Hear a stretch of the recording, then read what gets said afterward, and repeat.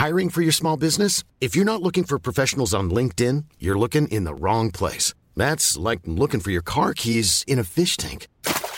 LinkedIn helps you hire professionals you can't find anywhere else, even those who aren't actively searching for a new job but might be open to the perfect role. In a given month, over 70% of LinkedIn users don't even visit other leading job sites. So start looking in the right place. With LinkedIn, you can hire professionals like a professional. Post your free job on linkedin.com/people today.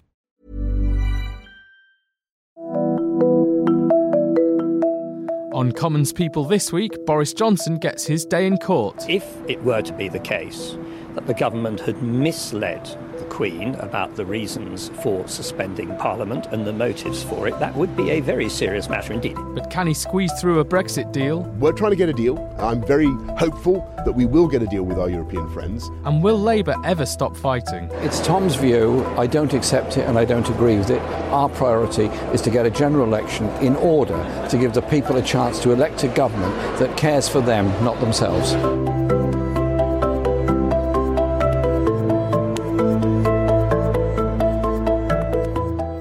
Hello and welcome to Commons People. I'm Arj Singh and I'm glad to announce the return of Paul Waugh to the podcast. Hi, It's Paul. Like I've been away forever. Only 1 week. He's only missed 1 week. And also joining me is the Labour former Cabinet Minister, Lord Charlie Falconer. Hello. Hi, Charlie. How are you? Very well. How are you? Very well, thanks. I'm very glad to be here. Good. And we've also got the Tory former Special Advisor to Sajid Javid, Salma Shah. Hello. Let's crack on. Well, Boris Johnson has this morning been forced to deny lying to the Queen, a denial which will be tested on Tuesday when the Supreme Court decides whether his decision to shut down Parliament was lawful. And on another terrible day for the PM, the government was yesterday forced to release the Operation Yellowhammer report, which shows the government expects food, medicine and fuel shortages, riots and disease outbreaks if there is a no-deal Brexit. Let's listen to Johnson's response to Scottish judges ruling that his suspension of Parliament was unlawful. Did you lie to the Queen when you advised her to prorogue to suspend Parliament? Absolutely not. And indeed, as I say, the High Court in England plainly agrees with us, but the Supreme Court will have to decide. Paul, how serious is the crisis getting for the PM? Well, to be honest, on the face of it, obviously it looks incredibly serious. You've got this huge constitutional issue. Did he or did he not lie to the Queen? Which is the way most people will most punters out there will think, well, yeah, if he did, that's not quite on, is it? But, and there's a big but, the Supreme Court next week, I personally think, will probably rule in the government's favour. I mean, we can disagree about that. But it looks from what the High Court in England was saying that actually they said, look, we should really stay out of politics. We've never have bothered interfering in prorogations before. There's lots of precedent, blah. So I personally think that won't be too bad for him next week. He'll ride that out. The interesting thing, though, for people like Kwasi Kwarteng who've been attacking the judges is, are they going to then praise the Supreme Court judges and say, wow, they're amazing. They're not to be hated after all. Because what we saw overnight was in Scotland, one of the front pages of the Scottish newspaper there described those 3 Scottish judges as heroes of the people, not enemies of the people. Now, I'm sure those judges actually equally loathe being called heroes as much as they do being called enemies. I think they'd probably prefer to be called heroes rather than probably on balance. Yeah. But I think the whole point of that is that it shows that it's really about politics. It's not about the law ultimately. And whether there's any political damage to Boris Johnson, that's the big question. I suspect the real damage is done amongst Tory moderates. And what impact will that have if they see like that this is a government out of control, it's Trumpian? It will further undermine their view of Boris Johnson. How will they then vote in those Labour-Tory marginals? And I think that's really, really interesting. Do they go off to the Lib Dems, reduce the Tory vote and let Labour in? Or are they so worried about Jeremy Corbyn that they think they bite their tongue and say, oh, let's just stick with the Tories? And that, to me, is the only political impact of this, is on Tory moderates. Interesting. Salma, what do you make of that? I actually agree with that completely, which is very boring for the podcast. But the impact is on how much they cede that core Tory vote, and we saw that in 2017. So we are having a bit of a rerun of the same strategy that we had in 2017. And what we failed to recognise is that our vote could soften, and it did with the launch of a manifesto campaign. Now, from the outset, before we are looking at a potential snap general election, either this year or in the spring, before that's even taken place, we've got all these issues about trust in Boris Johnson, about whether he lied to the Queen, which we outed, whether he is going to get a Brexit deal, whether he's still going to try and push for no deal. So before anything has even happened in normal campaign terms, you've already got this real mess of where traditional voters actually go. Yeah, and that's even without him dropping the ball during an election campaign, which he might do. You know, there could be something in the election campaign that could just blow up. That's an inevitability. And he could have in every election campaign, something will go wrong that you have not anticipated. And I think lots of people don't understand that really good seasoned campaigners understand the rhythm of a general election campaign. They understand the rhythm of any election campaign. They know when they have certain crunch points coming up. They know how they need to plan for it to get that right. They know where their weak spots are and where the opposition might go for them. But they also know that there are a lot of things that you just cannot plan for. And it's about remaining dynamic through that process. Just to come back to the court case, Charlie, if that's okay. You helped set up the Supreme Court. Yeah, and the Supreme Court's become this very identifiable endpoint for great legal challenges. And if it had been before the Supreme Court was set up, it would have happened in some subcommittee room in the middle of the Houses of Parliament. People wouldn't quite understand why the House of Lords were resolving these things when you thought it was the courts. Now you've got this building dead across from Parliament. Optically, it's very, very good. I think it's more important than that now. I mean, I rather disagree with what Paul and you're both saying, because I think Tory moderates, do they think Boris is a sort of careful, legalistically minded guy? I don't think they do. So all this sort of blundering, which is going on, coming up against the courts, ending up with a Brexit bill he didn't want. I mean, this is exactly why they reined back on the criticism, the potential criticism of judges, because they know actually we value, essentially Tories do value institutions, and that is also why, being seen even in journalese terms to have lied to the Queen is something that we find a little bit distasteful. Well, I think we love our institutions. I think lying to the Queen is bad wherever you are in the electorate. Yeah, but I concede that. But I mean.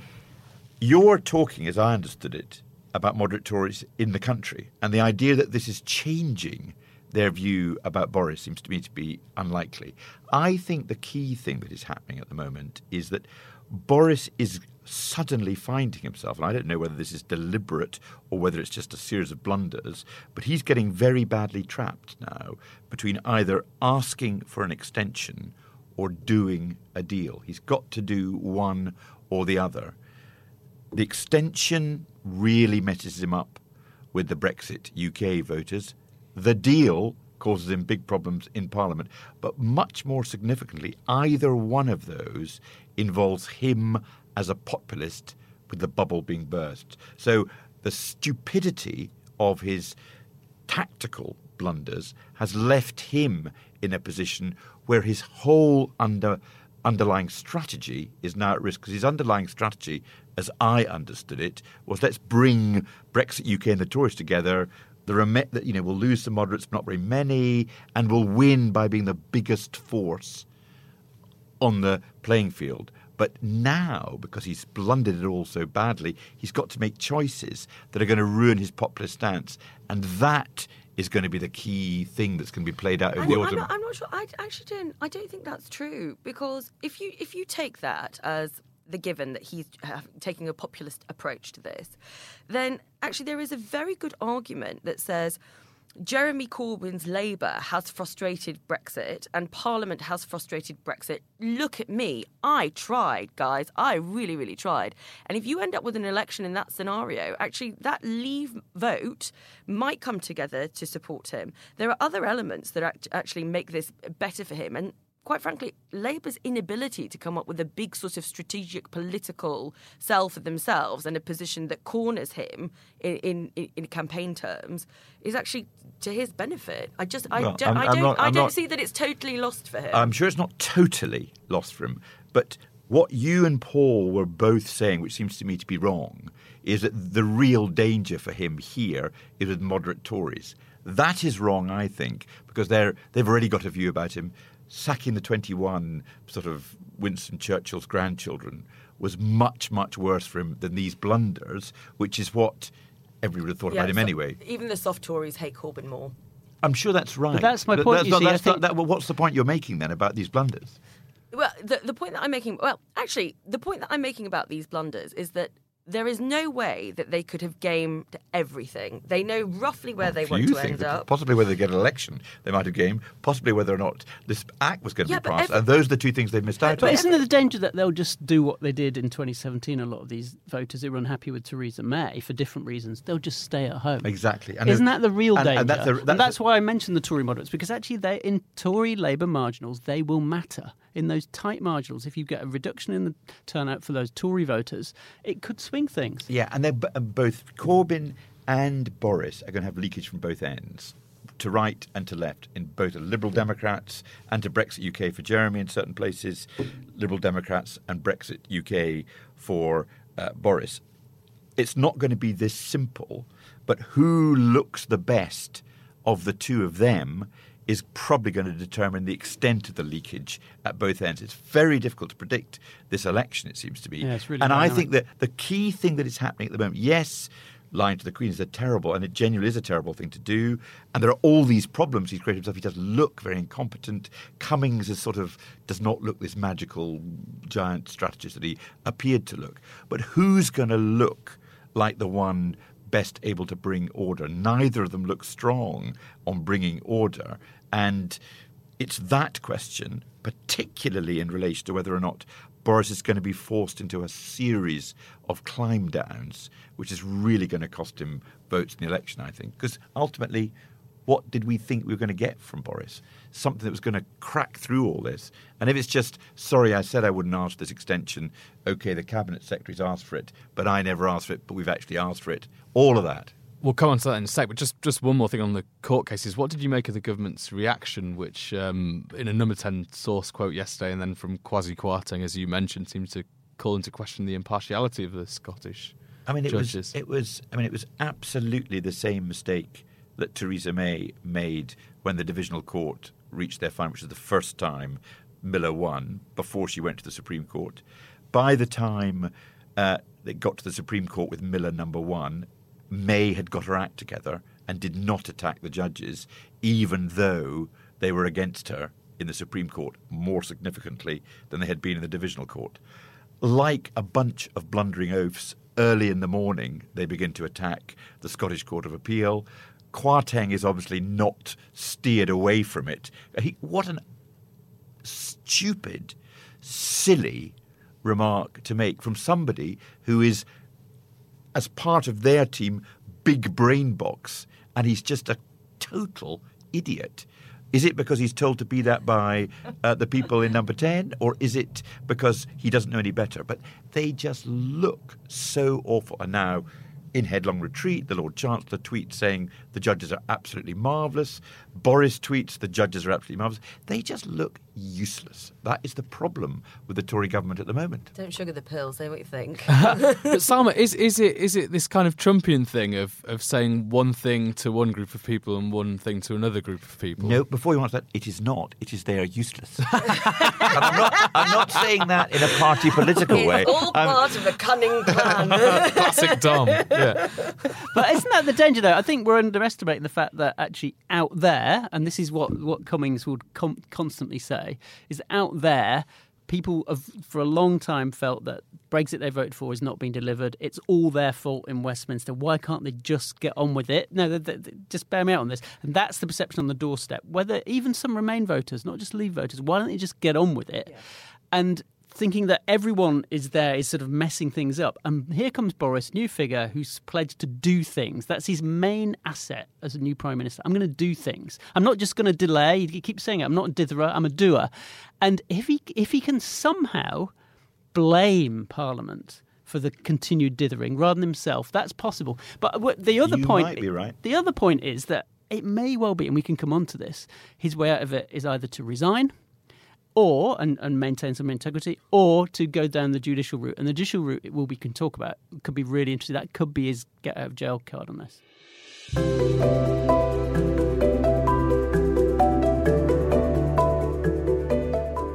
The The Economist is the smart guide to the forces impacting your world. And if you've never stopped asking questions, get your free copy now by texting HUFF to 78070. The Economist is about a lot more than economics and finance, covering science, the arts and environment alongside world politics and business. It helps you cut through the noise, focusing on the essential information that tells the real story from a trusted source of intelligence for over 170 years. Just this week, I enjoyed reading about Fight Club's influence 20 years on from its release in the Prospero blog. And if you're also the type that never stops asking questions, you can now get your free print copy with Commons People. Just text HUFF to 78070 and enjoy your own smart guide to the forces changing your world.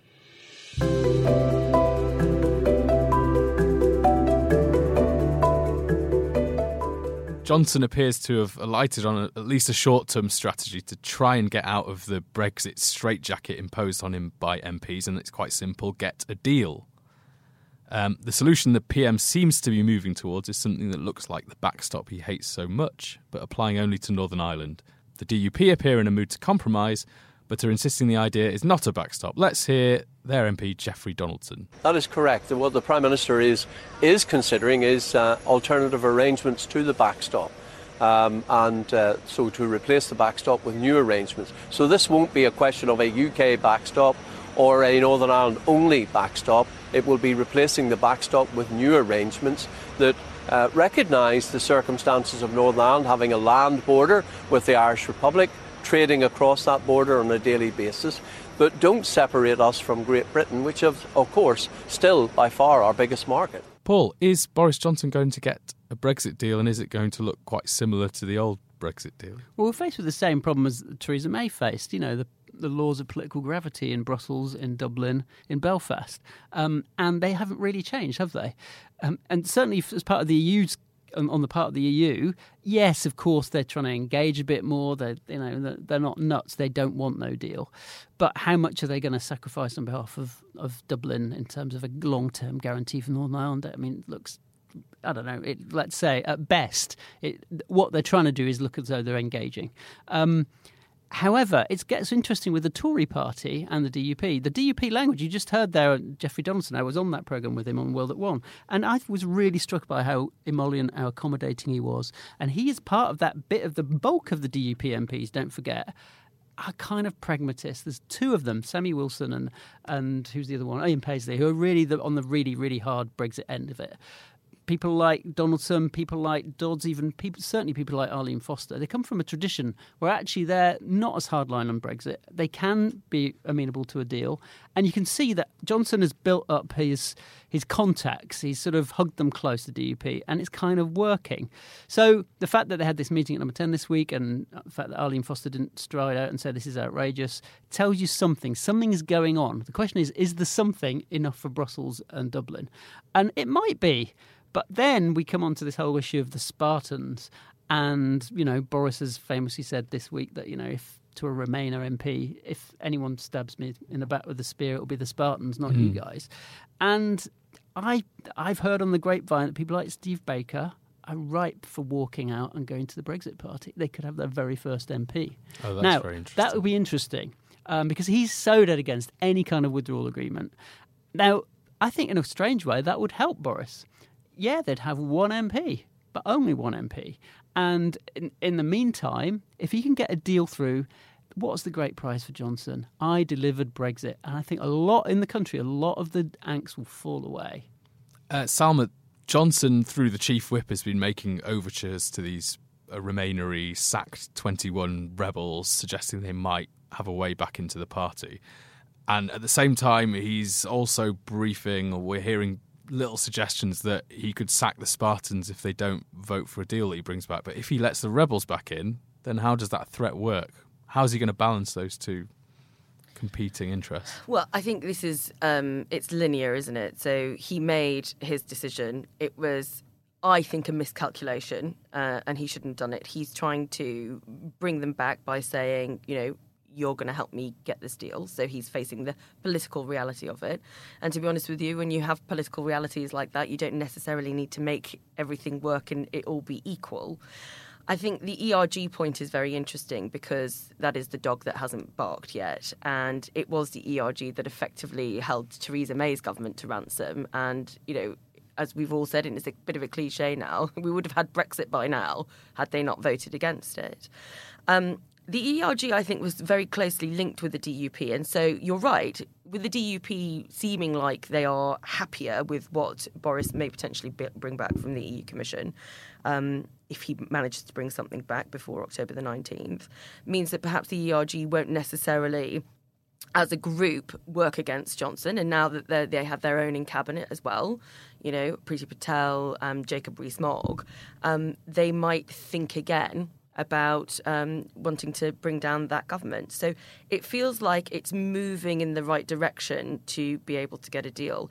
How he rationalises the way that he's going to treat those two groups, I think sort of depends on the mood of what's happening there and how much intelligence they get about any ERG defectors anyway, and whether he's going to have the power to be really hard line with a couple of them because he knows he's secured the rest. And you can bank on those 21 coming back, let's be honest. Yeah. All they want is a deal. Yeah. That's why they walked. They want a deal. And if he somehow delivers a deal, they'll all come back. Yeah. And the smart thing will be then say, yeah, OK, we'll let you back. We'll have the but Tory whip. Isn't this the disaster I referred to earlier on? You end up begging 13 of the 21 to come back to try to get your majority for a deal. I don't know if you recall the Northern Ireland only backstop, which was May's first shot at a backstop, which quite quickly Corbyn, Starmer and May all agreed no Prime Minister of the United Kingdom could agree to. It's that backstop he's currently negotiating. You're absolutely right. It would be easier if the DUP backed it, and indeed I understand the position to be that Arlene Foster back in Northern Ireland was never as hard line about the backstops as Sammy Wilson and Ian Paisley Jr. were in Westminster, but they've got to eat a hell of a lot of humble pie in order to get to that backstop. If they've got Steve Baker joining the Brexit UK party and a number of other ERG people leaving, then Boris's claim, and this has been key to his strategy as being the friend of the Brexit UK parties, going to look a bit in tatters. He will then depend upon Labour MPs to get it through. He may well get it through on that basis, but with cries of betrayal in the air, the populist compromised. He then has the general election. Who wins? Does he manage, if Steve Baker and his crew join Brexit UK with a number of Spartans supporting him, Farage saying it's May worse because it's the betrayal of the union that's taking place? I don't know, but if I was ending up with that deal to sell in a general election, I would certainly not have started where Cummings and Johnson started from, because their headlong retreat that they are currently engaged in from sacking the 21, saying I'll never send the notice, saying that I may well not get a deal, all of that is just going up in smoke. And he just looks as if he hasn't thought for one moment either about the detail or the bigger strategy. But isn't that the point, that the detail in a strange way doesn't matter to the voters? And that the only detail, the only thing that matters is delivering Brexit. And he'll make loads of compromises.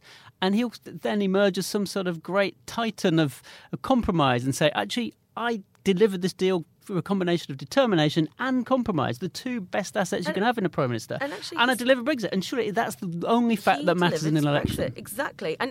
So why was he not going for a deal straight away? Well, he always said he was. Yeah, he did say he was. Why that he was. Tack so far Look, to the right? And then he's made errors on the way. Why definitely. litter the horizon with humble pie eatings all over the shop? I think this what an image. People have been captured. He's very busy. He doesn't mind what he said. None of it seems to Boris like it is eating hump pie. Like, oh, well, I said 1,000,000 to 1 chance of not having a deal one week, and then the next week I said 50-50. You know that I don't mean quite what I say, and I've got charm enough to get through it. That's lovely, as long as it's just a social. encounter with Boris, the extent to which that will continue to play when people begin to rely on what he says, I don't know. Go on, Salma, cut you off there, sorry. And all I was going to say, that this idea that somehow there is one clean plan that they're working towards behind the scenes. No plan, no clean. Nonsense. I agree. Yeah. And a dirty plan, a plan at all. Even what's the plan? Even taking one step forward means in this scenario 25 you're taking back. 25 back. And it doesn't matter whether it's Boris What's the doing plan? it. If the Labour Party were in government, they would be facing the same issues. No, I don't think so.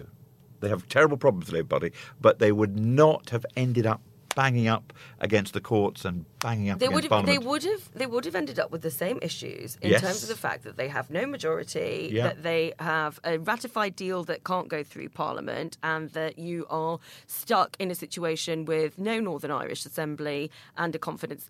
Let's assume they have a confidence and supply deal with another party. Well, no, I don't think So- none of that. I just disagree with most of that, because why have we ended up with this very hung Parliament? Because of Theresa May's election. In 2017. Exactly. I'm saying if you wouldn't have done were that. to compare, if the Labour Party were in this I think position, it's very difficult.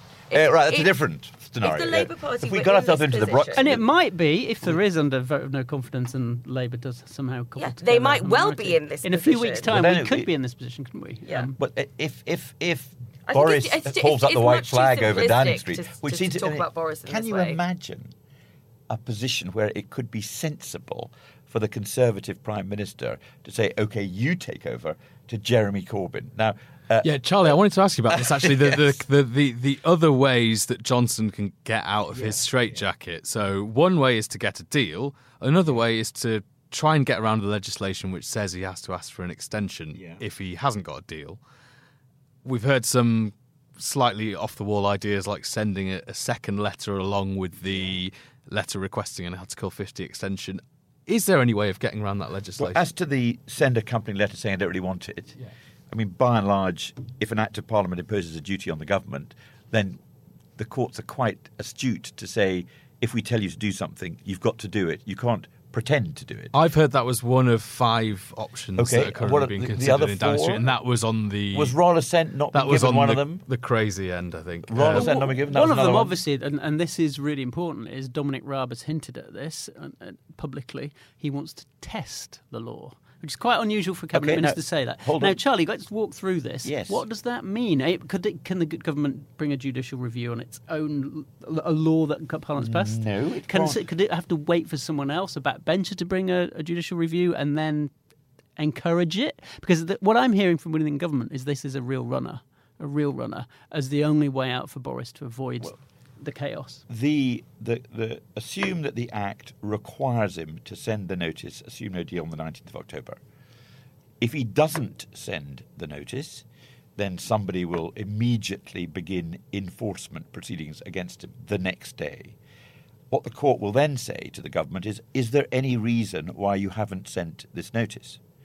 And at the moment, I'm completely bereft of any answer they could give. They're not going to say, we have sent the notice, but we've sent another equally devilish letter, which says that they'll get complete... No, they'll say that the law is flawed and is open to challenge. Won't they? Okay, that's absolutely fine. Paul will say, Paul, assume of the Prime Minister, how is it flawed? Yeah. So when Dominic Raab says we want to test it, you've got to have something to test it with. Yeah. So what is it? I don't know. But there's nothing. Is There's there an obviously argument nothing. on Well, there royal is an argument. prerogative? They talk What about... is the argument? I've heard them talk about the idea that it's certainly unprecedented. Whether or not there's any legal case law on this, I don't know. Or any law. Any law. Just But give the point. Give us the point, argument Paul. is that you cannot bind a Prime Minister's hands when it comes to negotiating an international treaty. Could I tell you? And this is because what they the say court that... will say, that is total, utter and complete rubbish. I thought we were going to say hogwash there for a minute.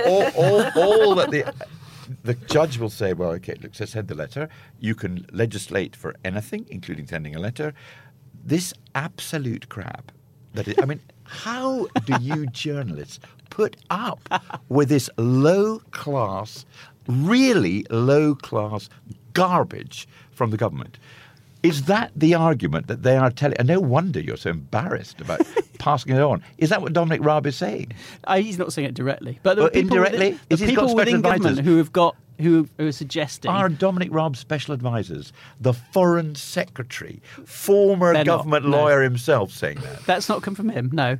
Or anybody on his behalf. But this is floating in the air. That they floating think... unattached to anybody. They think they could challenge it in the court. Paul, this is such awfulness. This is so on the grapevine. God awful stuff. Can I just ask, what do you actually want to see as an outcome? A deal.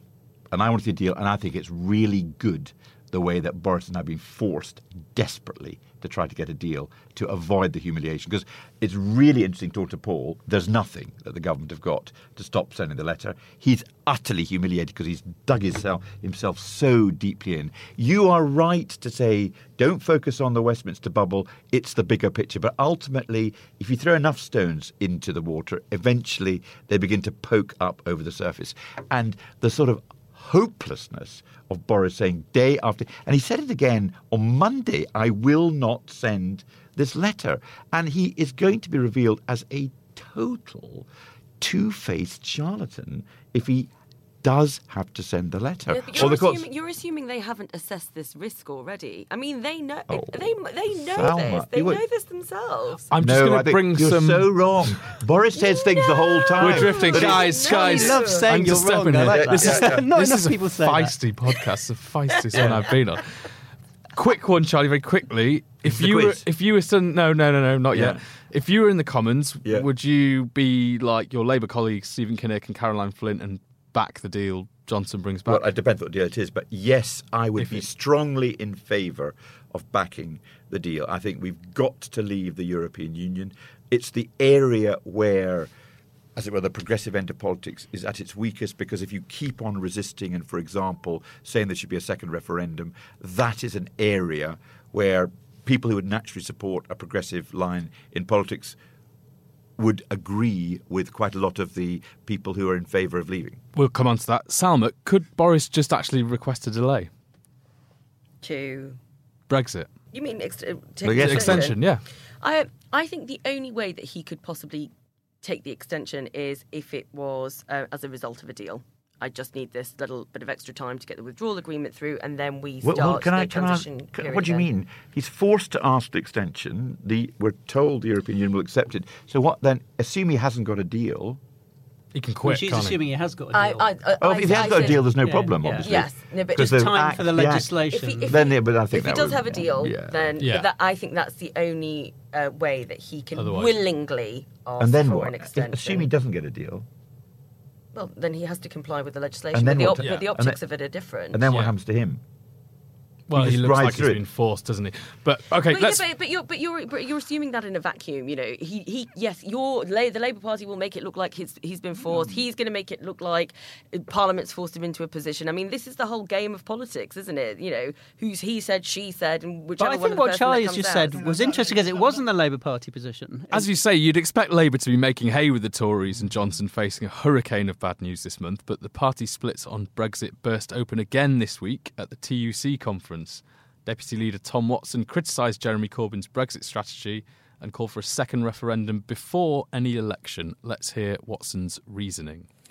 But there eventually comes a point, and we are very far past it now, when circumstances are so changed, when so much new information has emerged, when so many people now feel differently. There comes a point when you have to say, actually, no. That years-old plebiscite is no longer a valid basis on which to take such a momentous decision about the future of the United Kingdom. The only proper way to proceed in such circumstances is to consult the people again in a referendum with a credible option to leave and remain on the ballot paper. Charlie, you've just said a second referendum's a bad idea and we should back a deal. Why? I mean, my party is very strongly in favour, the membership, of there being a second referendum. I am strongly against a second referendum because I think it won't solve any problems. If it's leave, then we get further apart from Europe, which is what we don't want in the Labour Party. If it's remain, then that's just opening the door to a third referendum, and you end up with, I think, British politics moving very sharply to the right. You absolutely supercharge Farage, and UK Brexit. And I think if there was a second round, I don't know what the result would be, but you'd end up with the Conservatives saying vote leave, and you'd have a betrayal sense among quite a lot of people who had voted Remain previously.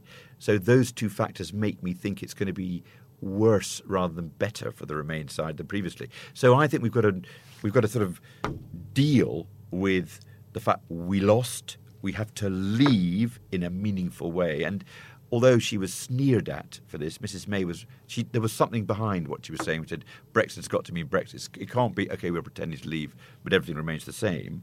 We have to get out. We have to stick with the level playing field issues that Mrs. May, agreed in the deal.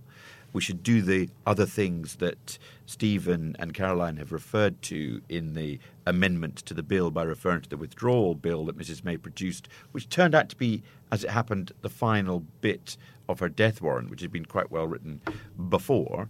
But I think the problem that Labour faces is that our pool is Remain voters. So we've got to be more Remainy than perhaps we should be, and I would like to be. That's interesting because actually, Charlie, I mean, there's a lot of people who say that the hard facts of the polling show that the party shouldn't be afraid of being pro-Remain, because even in those seats, those working class seats, those marginal seats, a majority of Labour voters, more than a majority, 60% or more, 70% in some cases, are pro-Remain. And that it's a myth that there's this hardcore of Labour Leave voters who somehow are all going to flock to the Tories and lose these seats. Apparently just the numbers aren't there. That's what pollsters like Rob Ford in Manchester and others have said. I agree with you. So that's electorally, but you're not arguing electorally, I get that. You're arguing from a point of principle. But I'm also, I've got a longer term view. How do we avoid a sort of fragmentation of the Labour Party where we lose to the Lib Dems and to Brexit, or the Lib Dems and Brexit UK? Answer, there has to be a means of making the coalition that is Labour worthwhile again. The only way you get there is by getting through Brexit. If the next 12 months are going to be about should there be a second referendum, which it might well be if Boris doesn't get a deal, there is an extension initially till January and then maybe on to the middle of next year, then you will see the fragmentation gets worse and worse, and we will cease to be the engine for social change that we've always been in the past, because ultimately we'll divide between Labour, Brexit UK, or whatever the right-wing vehicle is, because if there is a year's delay, Brexit UK will go shooting up in the polls, I think. And then the Liberal Dems on the other end, because Brexit becomes the defining issue about how you vote. So I think bring that to an end and let us get back onto strong ground, which, interestingly, I suspect for different reasons, but interestingly, is the position not of Tom Watson, who would be, as it were, more my natural ally, but it is, for different reasons, the position of the leader of the Labour Party, who is in the same. I suspect, although he is being forced to speak much more about a referendum than perhaps he would like, he is much more instinctively in favour of doing a deal and moving on. I think that's absolutely right. And I think the really interesting question in politics right now is, where is Jeremy Corbyn's head on Brexit? And we know all his history. We know he's a lifelong Eurosceptic. But the battle that's always been going on over the last 12, 18 months has been between him listening on one shoulder to Carrie Murphy and Len McCluskey, and that side of the party, the Lexiteers, who say we cannot betray our working class votes. It's a question of working class votes. And on the other shoulder, you've got Keir Starmer and John McDonnell, crucially John McDonnell, saying, actually, we've got to be pragmatic. We need a Labour government. This might be a route to Labour government. I want to be a Labour Chancellor. The way through there might be through a referendum. And so then the interesting question is, as Charlie's just demonstrated quite eloquently, there are other people from a different tradition who were saying, actually, Carrie Murphy and McCluskey might be right, but for different reasons. Exactly. And I don't start from the Lexit proposition, which is the proposition from which Jeremy and John would have started, but nor do I swing over to the position where you've got a party, the Labour Party, very Remain amongst its activists, that have moved to the referendum position, obviously as a means of trying to stay within the European Union. the country, and who am I to say where the country is, but as a political way forward, it's neither the PVers nor the no-dealers who are going to be the people who can unify the country going forward. It's got to be somebody who delivers on the referendum, but then has a progressive way forward. Boris is trying to do it from the no-deal right-wing position and then lurch over to a progressive position. But he's making such a mess of the trying to get out bit of it that nobody whose votes he needs, who wouldn't otherwise vote Tory, will now vote for him. He is in a... I mean, you're being too mature, you two. You're saying, oh, well, I'm not going to be very interested in all the detail that's going on of what's happening in Westminster. It's all about the bigger picture, is what you're saying, because you're mature and strategic. We've been too classic. But that's what you're saying. What's happening? You're not taking into account the extent to which Boris comes at this on the basis quite significant numbers of the public. Oh, well, he could do it. He's a most interesting creature. He's not like normal politicians. He's sort of rather like Mr. Trump. He might well be sort of people who can crack through it. Those same people all think, I know people say he's sort of mad, shambolic, sort of showman who's deeply unreliable, who can't do anything. But I wonder if he's this Trump figure. And the picture that is emerging, and it's emerging much more quickly than it was thought, is of a hopeless, shambolic non-deliverer. And remember, Mrs. May started as the mother of the nation. Everybody thought she was the right choice, and she collapsed effectively in a 5-week period during the 2017 election. You can go very quickly, and we are having, at the moment, a period of politics so intense, so much more intense than a general election because of the 31st of October deadline. And do not underestimate the extent to which Boris's reputation, I'm not saying this is happening, but it feels to me like we're moving quite smartly to a position where the public may form a view about Boris like they formed a view about Theresa May and they formed a view about Jeremy Corbyn. Salma, the other side of this, I think, is a lot of people will look at Labour and go, they haven't sorted out a Brexit position, and at least Boris Johnson is clear he wants to get out. Clear? Yes, I think that's probably right. And actually we don't your assessment there is perfect. We know that general election campaigns and everything that's happened just before them have a really big impact on the way people think. 2017 absolutely showed that. I think what's interesting about the Labour Party position is that because they cannot decide how they want to progress, they are failing to make the big political arguments against a Conservative government, and that is the thing that ultimately has stopped them from actually getting rid of this Conservative government. They can't unify around a certain position. They can't. Without giving... I'm very interested what you said. Just what in one line is the big argument against the Conservative government? If I were Labour, I would go back on what they were successful at in 2017, which is the seemingly austerity message. But why is the position not at the moment that the Conservatives hold up the white flag on that? What do you mean? Well, austerity was a really effective tool in the 2017 election for Jeremy. Mrs. May... I have respect for Mrs. May, but in a quite politically inept way. You mean we just turn the spending taps on? Well, no, in advance of a general election. You look now like you are both against austerity and deeply irresponsible in expenditure, and that's what's in the ether. With the bung to the DUP was sort of fatal to the prudent stuff. And then I understand the position to be that your former employer has indeed said austerity is now over. And so why have the anti-austerity, the sort of late convert to being against austerity, when you can have Labour who genuinely have been against austerity? Outspend. Exactly. So that argument's been won already. And that's what the public think, I think. Yes, but it hasn't translated into electoral seats. And Because at this point, I agree with that. if we're talking about Brexit being delivered, actually there is an advantage to Labour, which is why I never understood why Corbyn couldn't actually just get the party together and vote for the Brexit deal through. Because once the general election happens, he's in a much stronger position. So that's a very good point. My point is, from Corbyn's point of view, that would have been really, it was really the sensible thing to do to whip in favour. There's nothing actually in the deal that they now say that there's nothing in the withdrawal agreement at all they disagree with. I mean, the reason I think politically why Jeremy didn't do that was because he knows his party is very, very strongly Remain. He knows the Remainer vote, those who want to remain, are those who'd be much more angry than the Leavers who are disappointed. So he was very unwilling to appear to facilitate a Brexit deal. That's why he voted. And I think maybe underlying...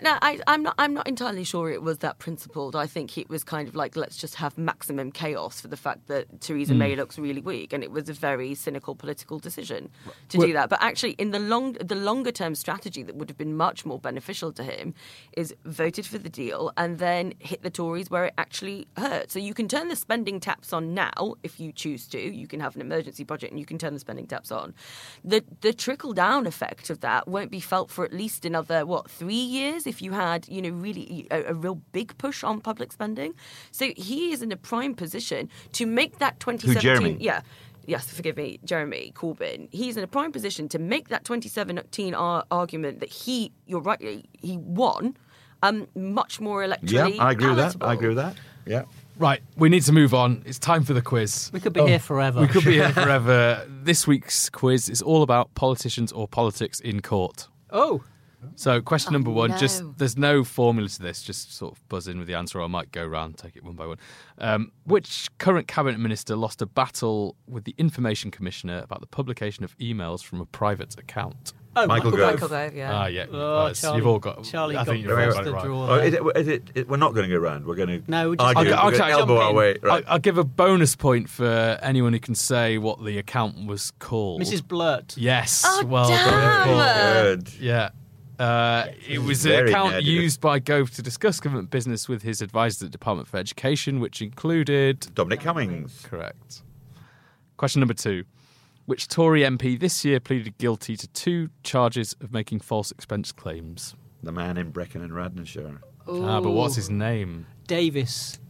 Bound to be. Just to say No, I'm not saying that because he's Welsh. He was called Davis. Oh, David Davis. No, Ian Davis. No. James Davis. Stop it! You're putting everyone off. Chris Davis. It was Chris Davis. Davis. No one gets a point for that. Can you take a point off Faulkner for putting everyone else off? Yeah. I'll happily do that. Okay. Yeah. Right. So what we no on? points now. Deduct. Paul got the bonus, so it's 2-1-0 at the moment. So you can't win, Charlie. Now there might be bonus points on offer. I don't know. We'll just decide at the time. I get nothing for saying it was Brecon and Radnorshire. No. It's not your quiz. I said who was the MP, not what was his constituency. Yeah, that's fair enough. In 2013, Chris Huhne and ex-wife Vicky Price were jailed after the minister asked her to take his speeding points. But how long were the sentences? Oh, gosh. 6 months? No. 3 2 months? years. No. It was 9 quite months. short. She was out pretty quickly. 12 months? 13 months? Is I that a don't know. reflection? 9 months. 14 months? Yeah, that's too many answers. You're disqualified from this question.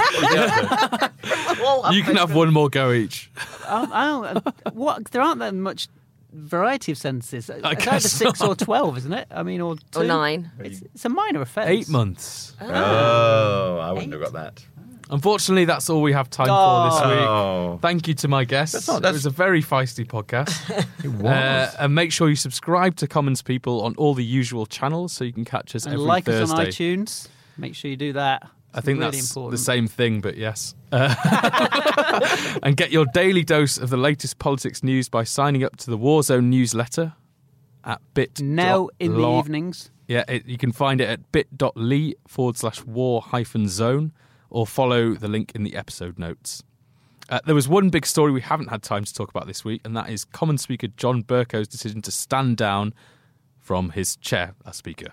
We'll just leave you with him scolding a Tory whip after he suggested the Speaker was wrong to grant an emergency debate on the release of the No Deal papers.